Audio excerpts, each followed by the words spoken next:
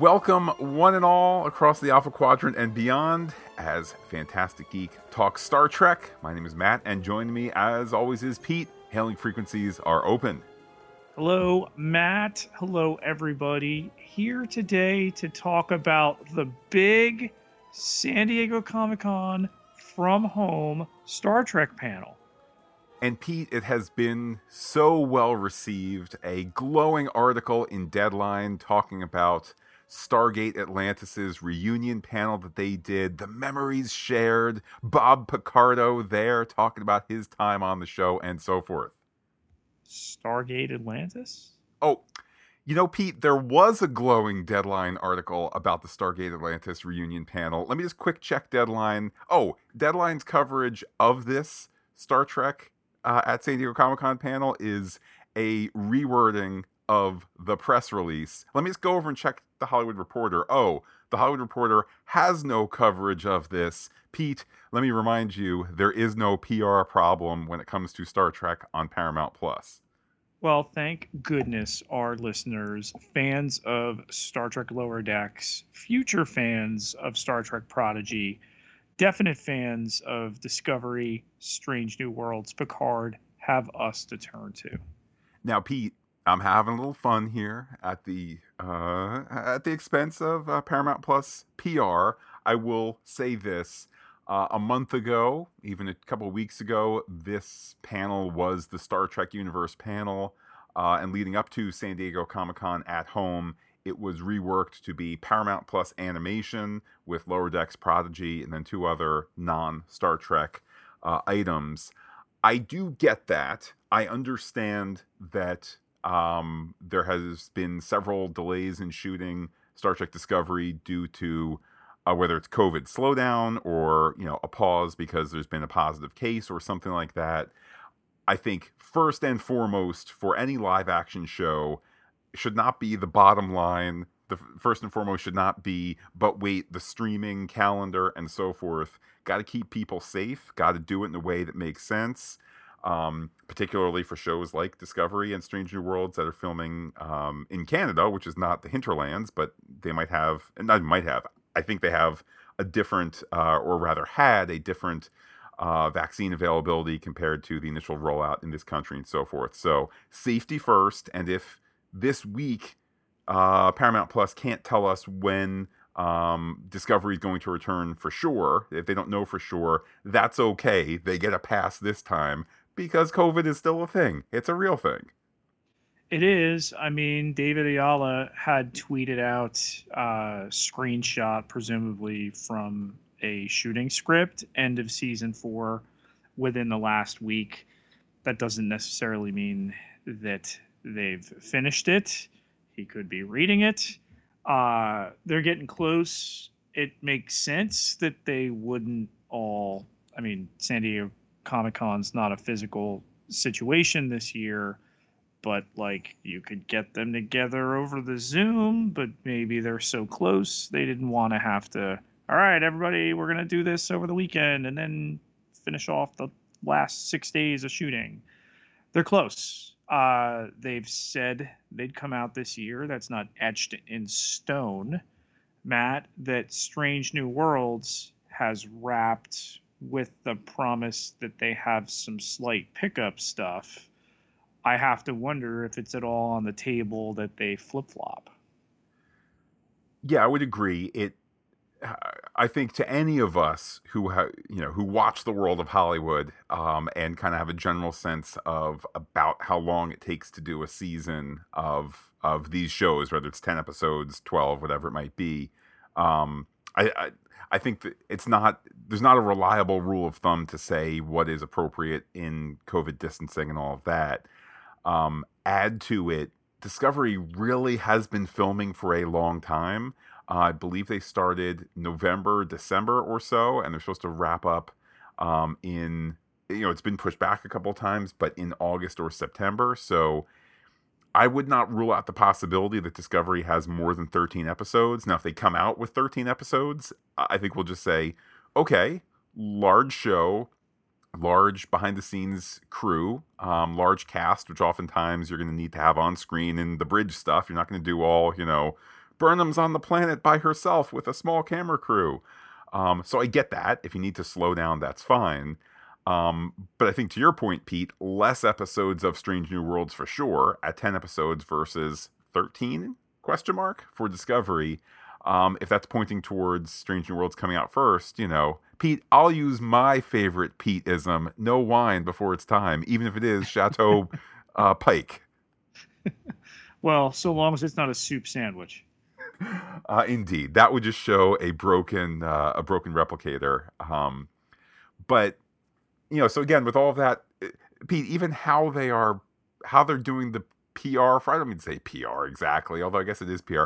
I mean, let me this way: it was weird to get a Picard trailer for sure. That season 2 of Picard is coming out after Strange New Worlds and or Discovery. So the fact that they're kind of doing that, I get that Picard, in terms of overall buzz, maybe in terms of viewing numbers, I don't know. I get that Picard kind of has become the jewel in the crown because it is Picard and it's Data and who will, and Riker and Troy and all of that.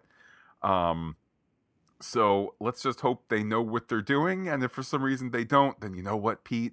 Viacom CBS gets gobbled up by Apple or Amazon or Comcast or somebody, and maybe one day the Star Trek step through the Guardian of Forever and they find themselves transported to, what's that? The Office or something like that. Who knows?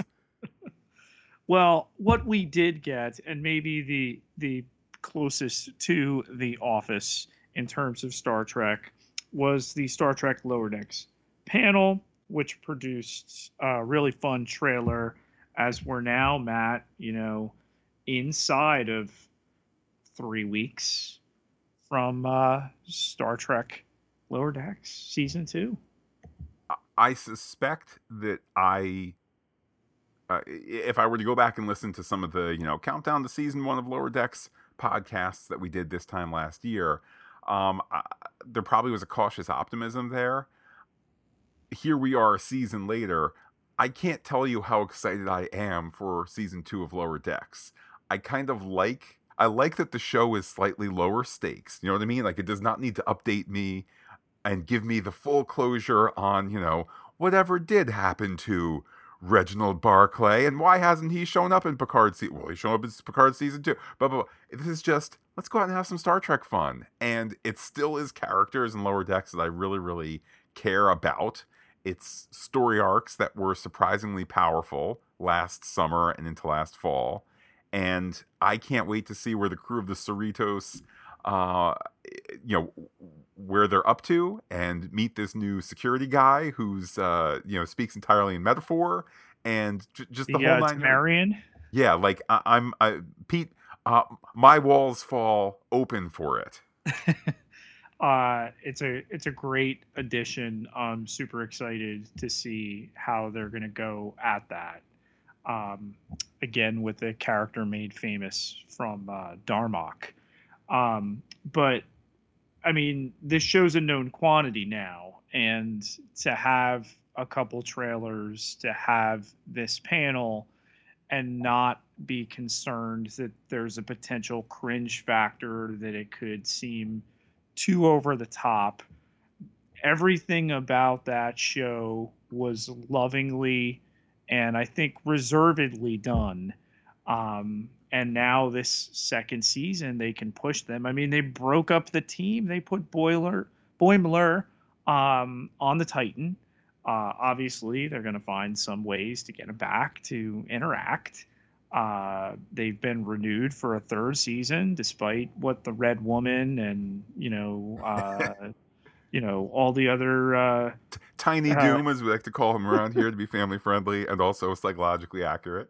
Yeah, all the other naysayers would tell you.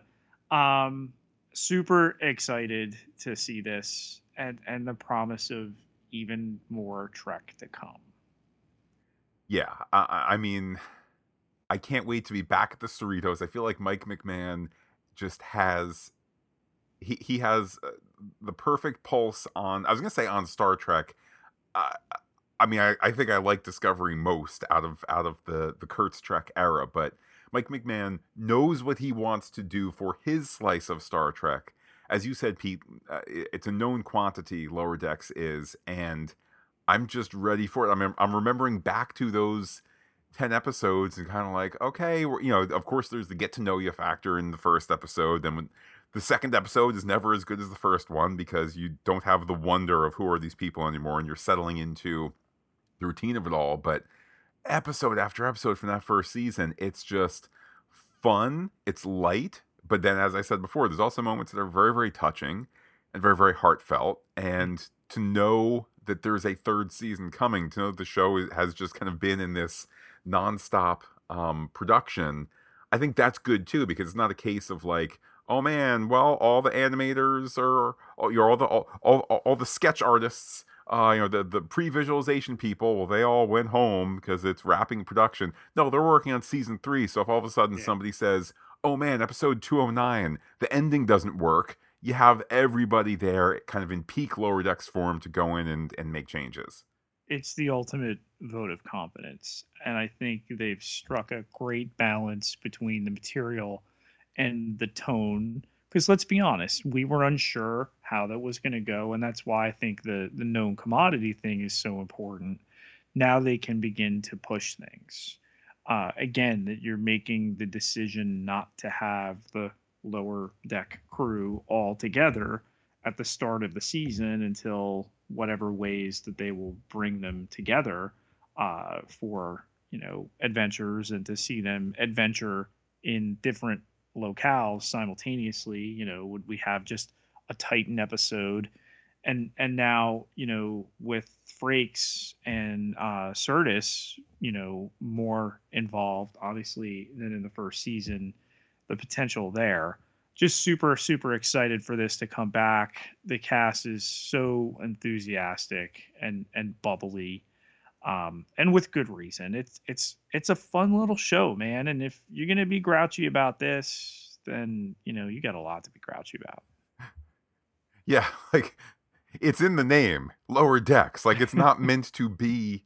It's not meant to be. It's not Hamlet, man. Yeah. Except the movie episode that was Hamlet. And even then, it was poking fun and poking fun at and having fun with all Star Trek, in its many forms. So, Pete, speaking of the different forms of Star Trek at this Star Trek, Paramount Plus animation panel, there also was some time devoted towards Star Trek Prodigy, which had been destined to premiere on Nickelodeon. Now is going to be a Paramount Plus for a Shorzy this fall. Then will make its way to Nickelodeon. They in the new year, they stressed that there's kind of less Star Trek elements to it because this is potentially the first time some young people will be entering into Star Trek. But as the season unfolds, they'll be getting more into the ship, Starfleet, that kind of ethos to it all. Pete, shades of, we're going to call it Enterprise because we want to get more viewers than you lot, and we're not going to call it Star Trek Enterprise. Made me think of that, but I know what this show is meant to do. It's meant to appeal to a younger audience. So, Pete, I don't need to love every decision that they make, and that's okay. And again, we're going to check it out. I'm not going to commit to watching all of it at this point, but I've watched every episode of Star Trek to date, so I'm not quite sure how bad it'd have to be to scare me off. I think it all makes sense now in terms of the animation, and clearly some of the short treks may have been like tests in terms of what they were going to do here, which is fine, rather than commit to a full-on thing without being able to check it out. It's a little wonky that they don't show you Janeway in the little tease, but they give you the dialogue. Okay. Could be another twist coming on the hologram reveal from, what was that? First Contact Day. They gave us that news. But all right, let's give it an opportunity, just like everything else. And you mentioning First Contact Day, I think that's part of the reason why, in my mind, the evolution of this Star Trek panel into Paramount Plus animation, why it gets a bit of a pass fair is fair. The Kurtz Trek era, especially in the last 2 years, they've done a great job choosing their own dates. Choosing First Contact Day, choosing Star Trek Day, and things like that. It kind of mimics, what Apple has done, what other companies have done, where they've said, we're not going to necessarily stick to your convention schedule. We're going to stick to our schedule. And, it's obviously a little bit, it still is some firm dates in terms of, First Contact Day is First Contact Day. But at least, it's coming up well in advance. You can go, we're not ready to share footage of Strange New Worlds. So what can we do? We're going to do a skit. We're going to do whatever it is. We're going to do a poster reveal, whatever it is. You can kind of manage it on your own terms. And indeed, Pete, on that note, this time last year, we were getting ready for season 1 of Lower Decks, as I said earlier. I think at most it's like a week later. It's maybe 5-6 days later. Like, it's basically, this season of Lower Decks is coming out, at the same point in August. I think it was August 8th last year. This year it's coming out, August 12th, something like that. We, of course, last fall had the roll from Lower Decks to Discovery. Pete, when do you think we see the next live action Star Trek, knowing that Lower Decks episode 210 comes on October 14th? I'm going to say in November. That works. That'll be interesting, along with the other things we podcast, Ms. Marvel, Hawkeye, Boba Fett, all in the fall to winter time stretch there. But yeah, let's add some Star Trek to the mix. Pete, we did it last year. We can do it again. There's no reason that Fantastic Geek can't watch some stuff and talk about it for all the people who listen, for our patrons, all of that. So bring it on. These are great problems to have.